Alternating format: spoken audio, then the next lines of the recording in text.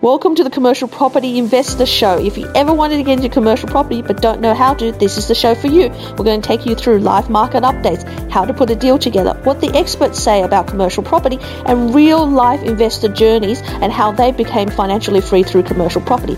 Sit back, relax, and enjoy the show. Welcome everyone to another episode of Commercial Property Roadshow. You're here with Helen Tarrant and I'm here with Mike Mortlock, and we're going to talk about depreciation. I know for some of you, you might have seen a previous video of me talking generally about how depreciation actually works as a strategy for commercial property. As in, like, you should be getting a depreciation report, and that you should be putting it in as part of your looking at whether it works for your ROI, or whether you're taking, because a property has more depreciation benefits, whether you should take a lesser yield, or because of that. And now that's very strategy, big picture, and very unique to individual circumstances. What we're going to do today is going through the detail with Mike, because he loves detail. And because depreciation is all about detail and what you can claim and what you can't claim. So today we've got a couple of scenarios we're going to work through, so it becomes really applicable to you. And of course, different reports of different things. But the main thing is I want to take you through the journey. And that's what Mike's going to do, take you through the journey of the difference between resi and commercial in terms of depreciation, take you through the journey of what it is that they look for in a commercial property depreciation, and also just generally some tips or in your journey where and what time you should be getting your depreciation report, and how you should be best utilizing it. So very practical, hands-on. So without much ado, hi, Mike. Hi, how you doing, Helen? Thanks for having me on. It's a pleasure. Always great to have you on. So tell us a little bit about yourself. Yeah, look, I always kind of joke saying I wanted to be a fighter pilot when I grew up, but I became a quantity surveyor. So, it's obviously not exactly that close. You aim for the moon and you hit, I don't know, Liverpool.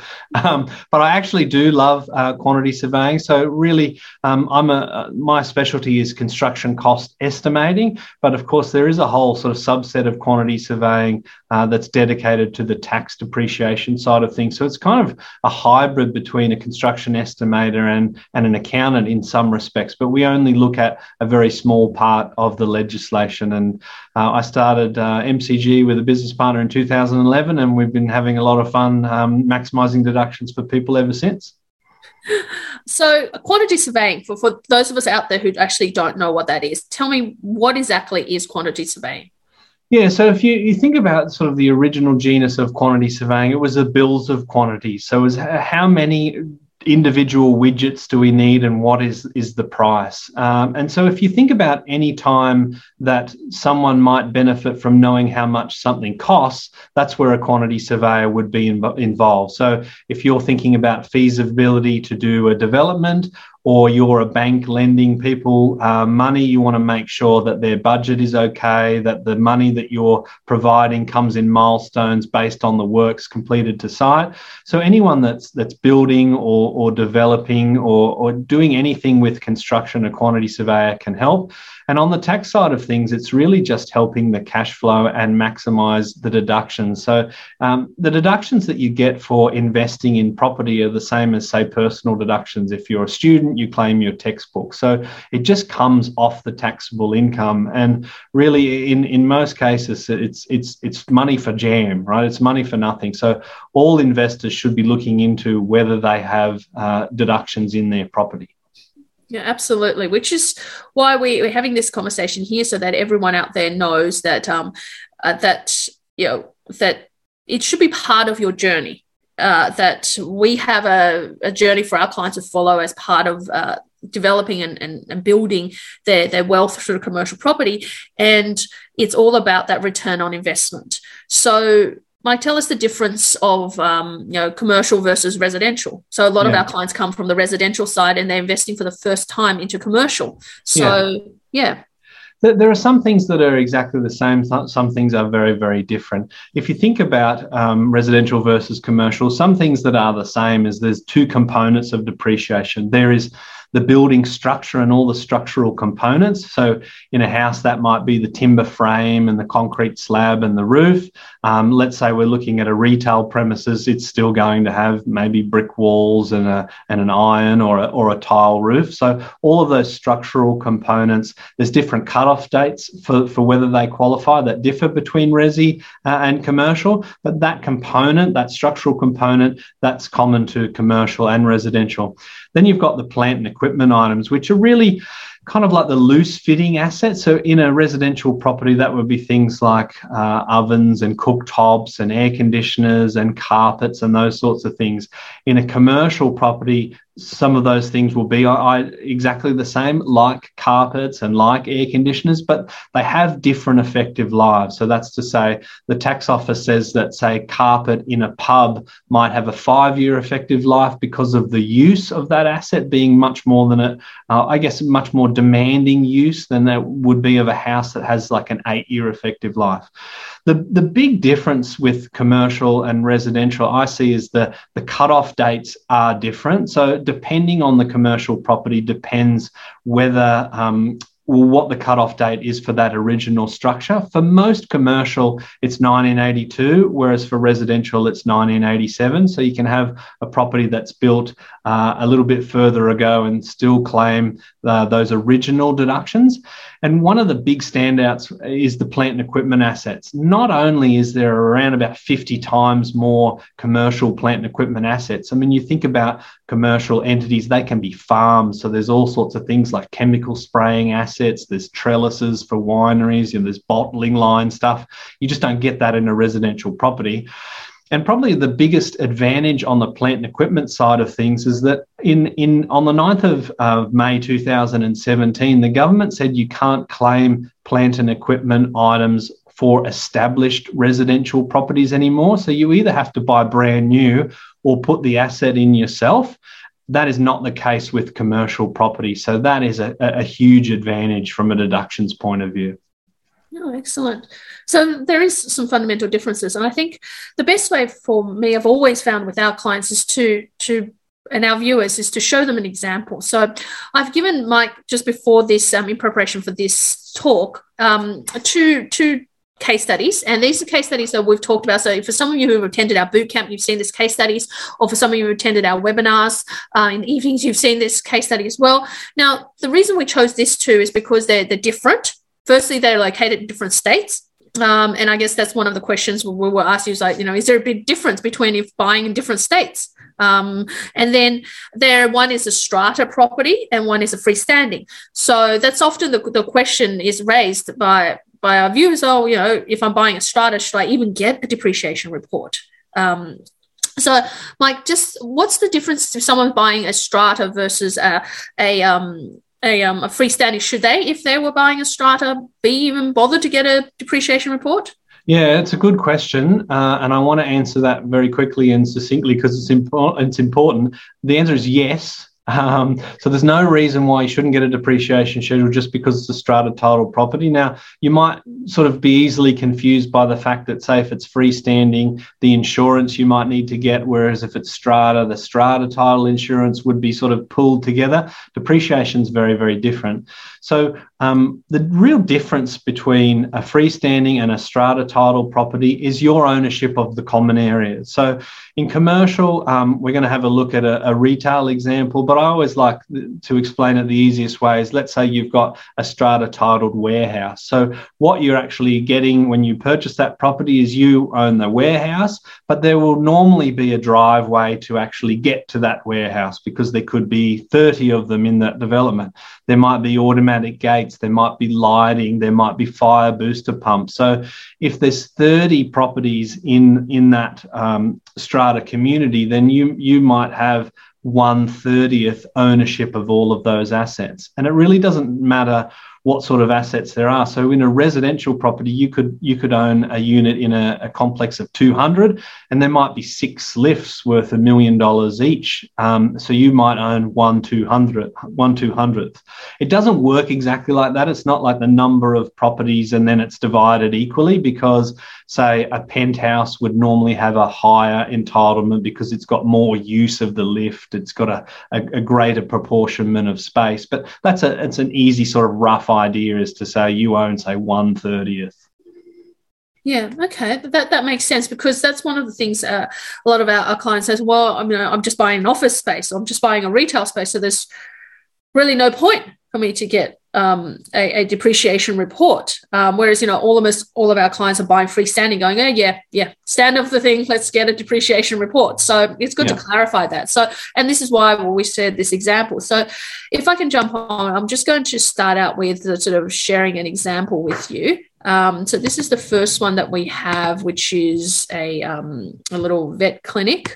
So I'll just share that with you so that you get to see that, so everyone else gets to see it.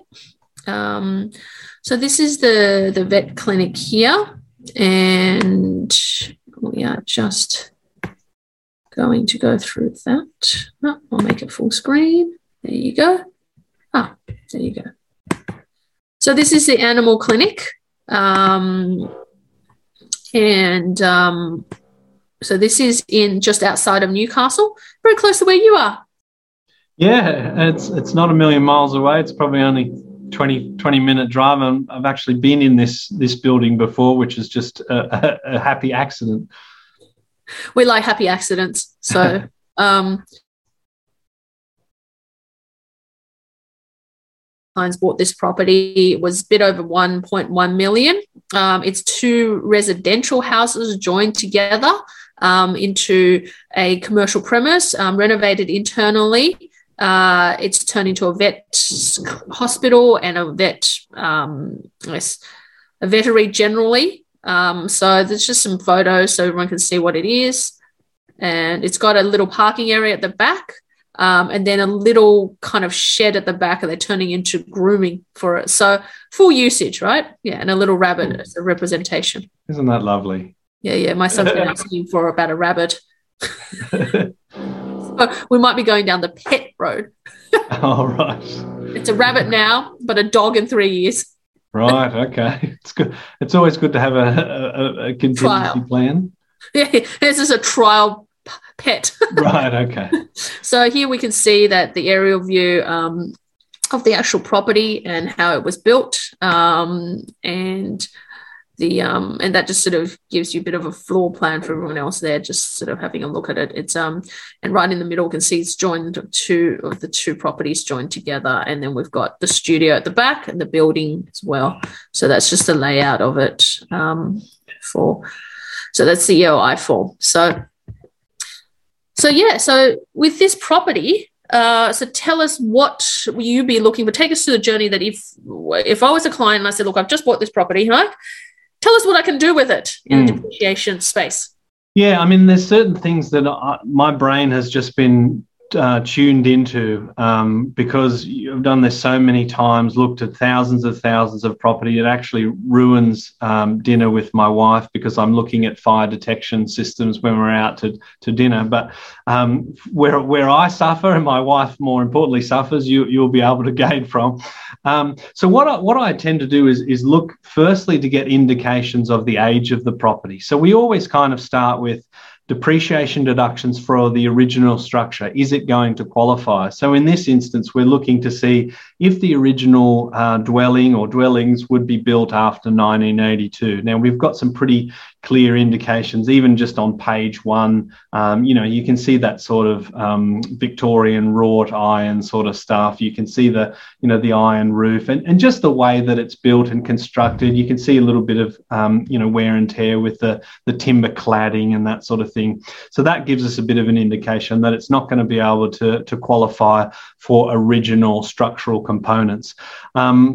But the big difference, and when you were looking at that aerial map as well, I sort of look to see, are the roofs, the material, is it the same? Is it the same colour? Does it look like there's been improvements over the years? Now, we know that this has been renovated, and when we're looking inside, we can see that those aren't going to be original tiles. You can see that that's been painted, there's new lighting and there's flooring. And one of the big differences with commercial that I forgot to mention before is the different entities. So, for example, you're representing the purchaser of the building, but the vets are their own commercial entity as well. So they will own their own equipment. So the medical equipment and things like that, that's what we would want to clarify. You know, does the person own the animal cages, for example? In this case, I would assume not. But yeah, really step one is to just have a look to see what's been improved to the property. Obviously, it was 2 and it's been turned into 1. And you can actually see that that's a pretty good picture where you can actually see the concrete sort of hard stand area.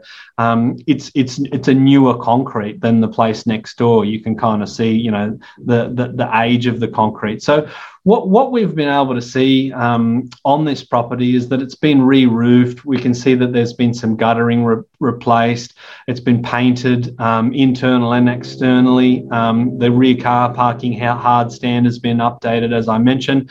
There's new fencing. The retaining walls have been updated. There's a small little studio out the back, which I think you're talking about is going to be the boarding area. That's been added within the last 5 years, roughly, according to our research.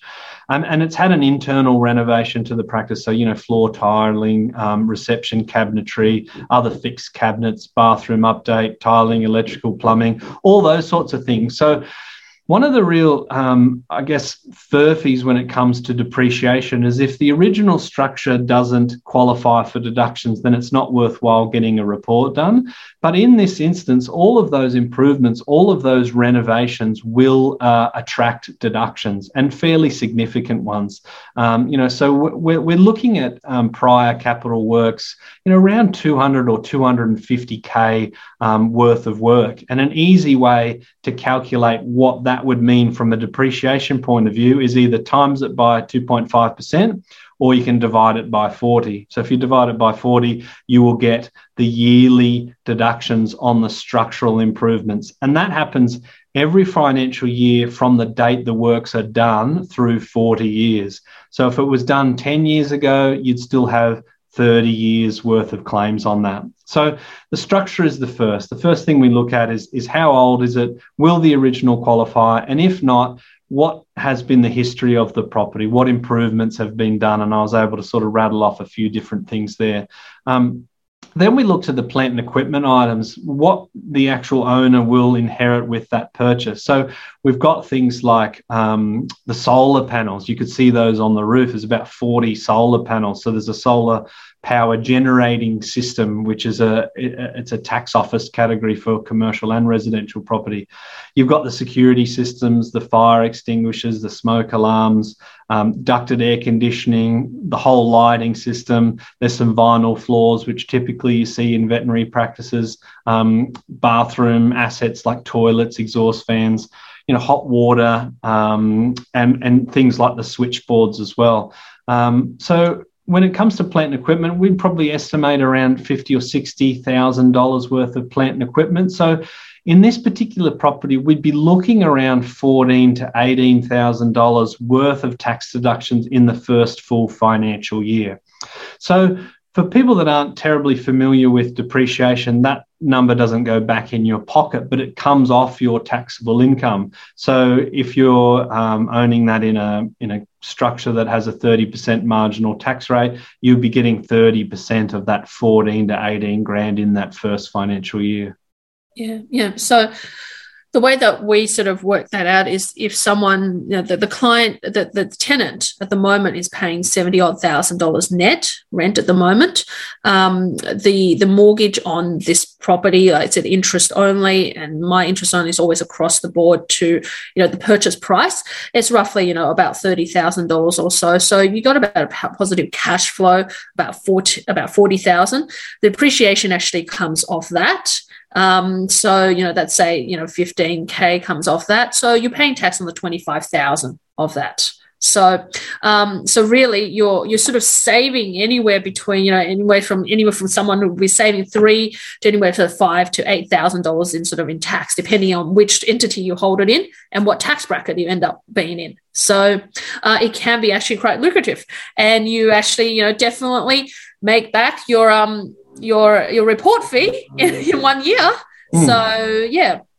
And then from a depreciation point of view, I think it's important to notice that you haven't cherry-picked this one because the deductions are crazy or because it's atypical. I mean, this is a typical type of property that I assume is your sort of commercial property investment stock, and some do better than others. The second property that we're going to look at is definitely the pick from a depreciation point of view, and we'll cover off the examples. But, it just goes to show that a property, I'm not even sure when that would have been constructed. It could have been in the 40s or 50s, but you can still see that it's still worthwhile getting a report done, even though it's built that long ago. Yeah, absolutely. And time frame wise, and I guess roughly price point for if someone wants to get a depreciation report, just taking this as an example, what and when should they be sort of asking you to get that done? Yeah, we always encourage people to be getting in touch with us straight away, because the main reason is that we don't want people to forget, because we've crunched data in the residential space that we found that the average person that misses out on deductions because they've waited too long and they can't back claim it is missing out on $20,537. And when we look at that and we extrapolate it across the investor population, we're talking like 130,000 investors that have actually waited so long to get a depreciation schedule that they will miss out on some past claims. So it's important to get it done very quickly, just so you don't forget. But also because things may be thrown away in I guess, the course of owning that property. So if you get a report straight away, you get a snapshot of what was there.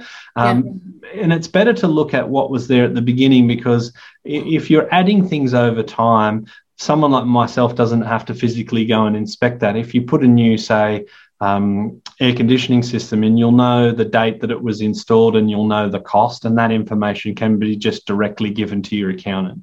Yeah, fabulous. Yeah. So, I mean, so really most of the time where we like our clients is to start the process, we have a period of conditional and unconditional. During that time, we get some pest and building reports, and they probably need go to you. So what are some of the things they need? If someone wants to get a report, what do they need to provide you? Yeah, and the best time to really organise that is in and around settlement. So we don't want to be inspecting things that are just still going through due diligence. But once you know that it's exchanged and it's settled, or it's coming up to settlement and we've got access, that's the right time. But there's not a tremendous amount we really need straight away. We need the address and we need to know who we need to speak to organise access for our inspection. Yep. And then it's just things like the legal purchasing entity name. So if it's in your family trust or a proprietary limited company, we need to know that. We need to know the settlement date, because that's really effectively the start date for the report. Yep. We need to know the purchase price, any improvements that you know about that the previous owner has done. Of course, we do our own research, but sometimes there'll be anecdotal advice from the agent to say that it's been completely rewired, or there's been some work done that might even be invisible. If you're planning on doing any immediate work to the property, we'll capture that into the report.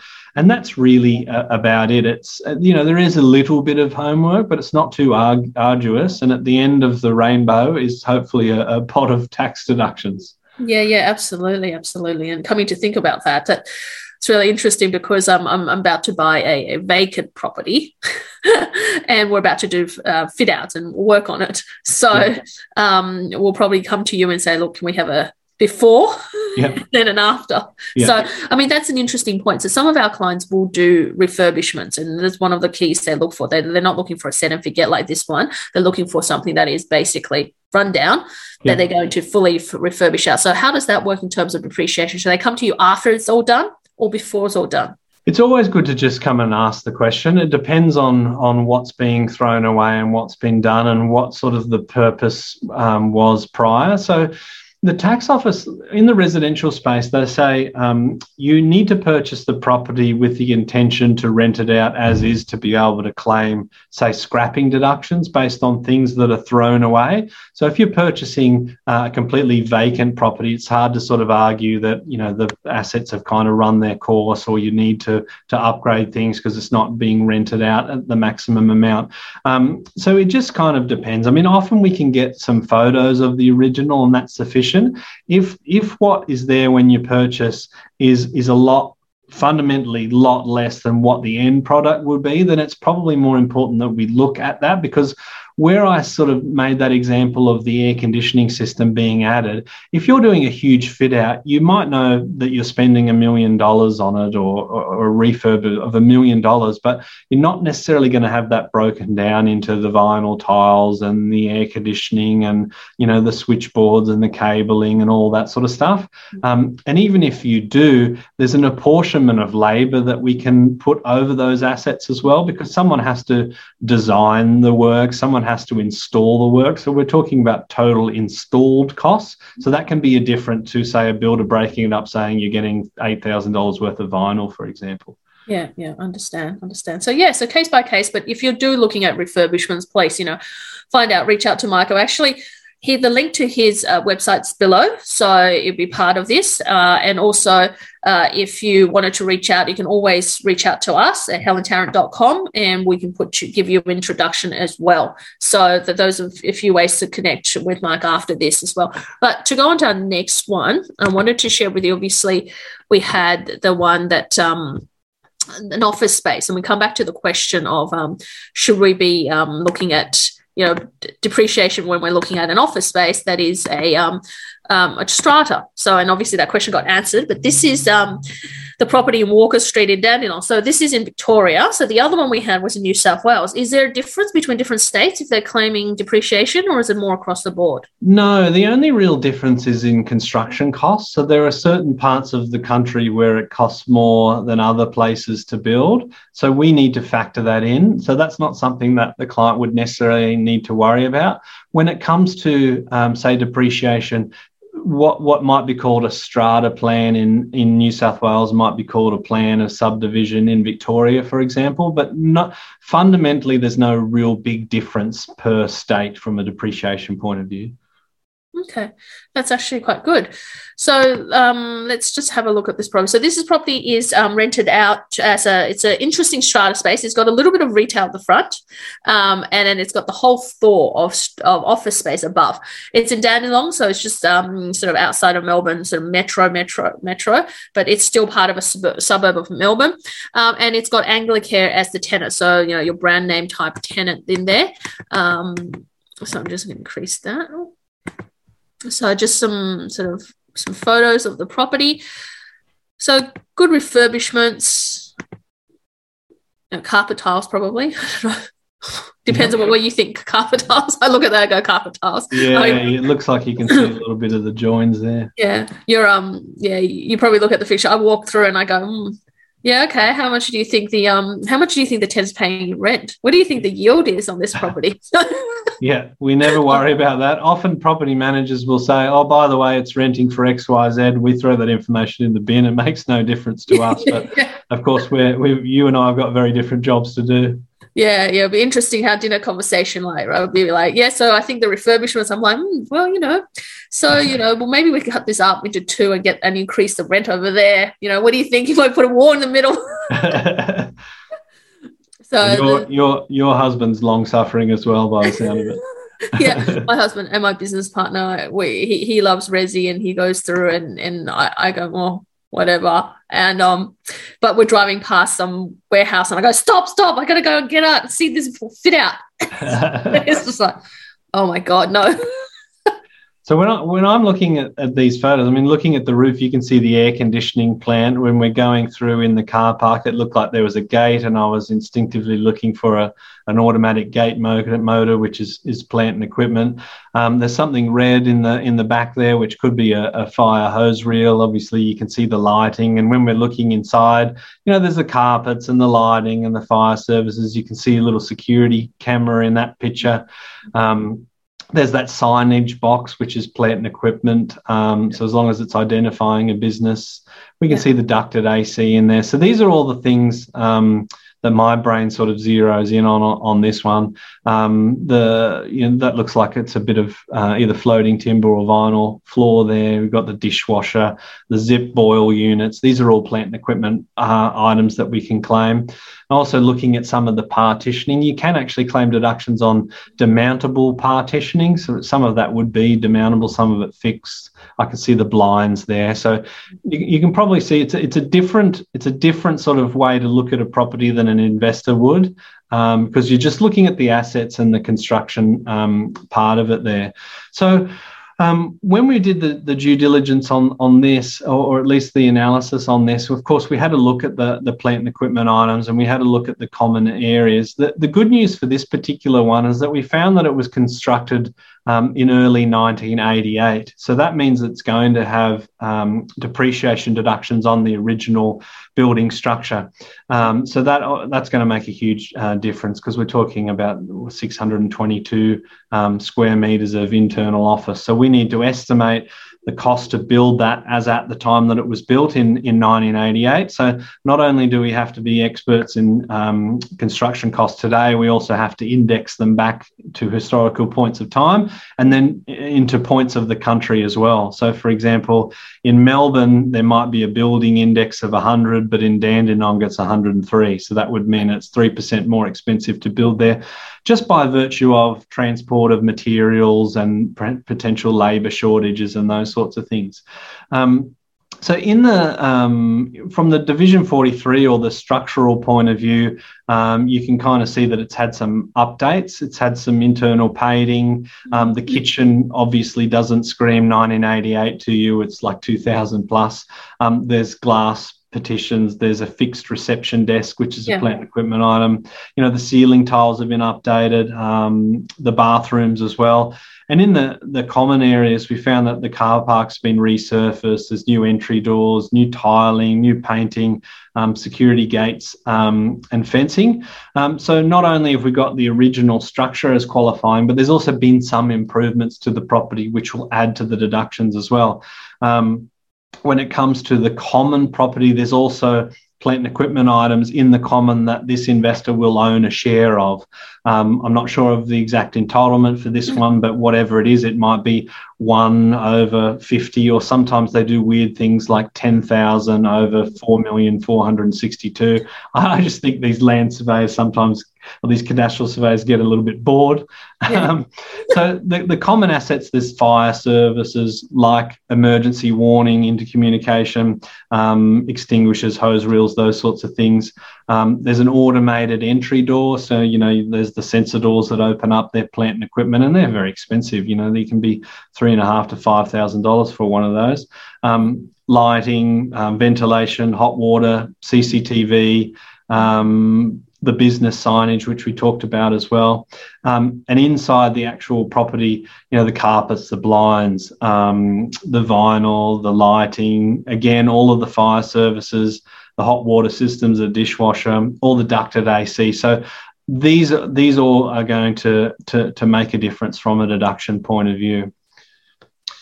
So when it comes to the full-on numbers, our estimate for the original capital work, so the construction of the property, would be around the sort of 350 to 400K mark. So remember, if you're dividing that by 40, then that's going to be $10,000 a year. Yeah. The prior additional works, we're seeing that there's 150 to 200K of spend. It might not necessarily look like that much, but when you go through and you think this was a 1988 property, not much of it looks like 1988, certainly internally anymore. The plant and equipment items, because it's an office, there's quite a lot of plant and equipment items. Even those carpet tiles, it's a fair amount of floor space, so it can be quite expensive. So we're seeing around about 100K worth of plant and equipment items. So for this particular property, as distinct from the last one where we're sort of saying 14 to 18K, we'd be probably looking around the sort of 30 to 35 as a conservative estimate in the first full year for this property. So it definitely punches a little bit harder from a depreciation point of view. Wow, that's quite amazing because this property was bought for 1.7 mil, which is for most people that probably doesn't really matter. But the thing is that at the time, because it had to be an unconditional contract, we bought it during a period where they were COVID sensitive, so they got a 7% yield in Melbourne, which is sort of unheard of. But on something like that, where you're at 1.7, they're taking across the board, say, a 3%. The client's getting somewhere around $68,000-$70,000 in terms of positive cash flow. That rides off 50% of that cash flow in terms of the depreciation. So your tax on it could be $10,000-$15,000 you're saving on it. Yes. So it can be quite significant. So for most people, that's that definitely is worth the report. So I'll be definitely sending this video to that client. Watch this video. There you go. We've gone all the way through it and broken it all down for them. So you don't normally get that sort of VIP treatment. But certainly when people get in touch with me and they say, I've purchased X property, or they flick through an address, I mean, this is the behind the scenes of what we actually do just to assess those deductions. And I'm happy to have that conversation with anyone. But normally people will just get, in the first full year, we see X to Y as a range of deductions. But these are all the little components that we look at to get that estimate. And these are only estimates. Of course, to complete the full depreciation schedule, we need to go to site and we need to measure everything. We need to catalogue all of those assets, and we'll get it down to the nitty gritty. We don't issue a report with a range. It'll actually have to the dollar figure, but we're pretty confident it's going to fall in that sort of range. Yeah, well, that's really why we engage you, but also, it's quite amazing that you do have someone that will actually go out and do the measurements and work that through, because it's definitely detailed work and you've got to have a love for it. Yes, yeah, I think so. And as weird as it seems, I do definitely enjoy it. It is a long way from being a fighter pilot, but I mean, close enough, right? Yeah, it's close enough. Yeah, close enough. It's not as good at barbecues when people sort of ask, what do you do? I'd much rather say fighter pilot than quantity surveyor, because people normally say, like, what is that? But no, I enjoy it. I enjoy the challenge, and our job is to really maximise the deductions for the investor. And it's a big gamble for people, residential or commercial, when they're getting into setting themselves up for retirement or the financial future that they want. It can be very nerve-wracking. So our job is to just kind of look after that little part of it, to partner in them with their goals, and that's always rewarding for me. Yeah, no, fantastic. No, and then how long does it take for you guys to produce this report, like in terms of time-wise? With COVID, that makes it a little bit difficult, because this, it depends on the state at the moment, but we can inspect vacant properties, which sometimes is possible with commercial. But most of our inspections are organised within about a week, and then it's normally 7 to 10 days for a report to be completed. If it's a huge commercial property, I mean, we've done properties with over 80, 100 million purchase price. Those can take a little bit longer, but most of the commercial properties that we do, we're turning the whole thing around within 2 or 3 weeks. Well, that's quite an amazing timeline. And just ballpark figure for something like this, for them to get a report on, what would it cost them? Yeah, so like with the little veterinary clinic, you'd probably be talking in the early thousands, maybe 1,200 to 1,500. With Dandenong, it might be sort of in the 1.8 to 2.2 or 2,200 sort of mark, depending on sort of the inclusions, because sometimes the purchase will include some furniture or computers and equipment. So that's a bit of a that's kind of a bit of a wiggle room in terms of the work that's required. But I think the most important thing is that if we don't see the report clearly paying for itself, then we won't recommend it. And with commercial, I mean, the return on investment for paying for a depreciation schedule is often absolutely massive, that people actually think it's too good to believe. Yeah. They think I'm some sort of spruiker. I'm like, no, look, I don't care if you use us or somebody else. Just use somebody, because, there's a lot of deductions there. Yeah, there's a lot more than people can imagine. And most people just now realise they have a resi and they just think it's the same thing across. And then now, one of the things that this video is going to highlight is that it's not going to be. And so really, guys, worthwhile for you guys to reach out to Mike. He's an absolute expert in what he does, and he's done many reports for our clients in our community, and they've been happy with it. And we've had him on multiple times. So details below. So his website details below, or reach out to me at helentarrant.com and we can put you in touch with him. If you're looking for someone to help you build your commercial portfolio and to be part of that journey, reach out to me. We'll have a chat, and we'll, Mike is part of our process. So to our clients, make sure that we get not only get you the yield, but get you, the best ROI. So thank you, Mike. Thank you for being here. Thanks for having me. That was good fun. Yeah, and we'll speak to you again very shortly. Cheers. You've been listening to Commercial Property Investor Show. Tune into the next episode to find out how you too can replace your work income with passive income through commercial property.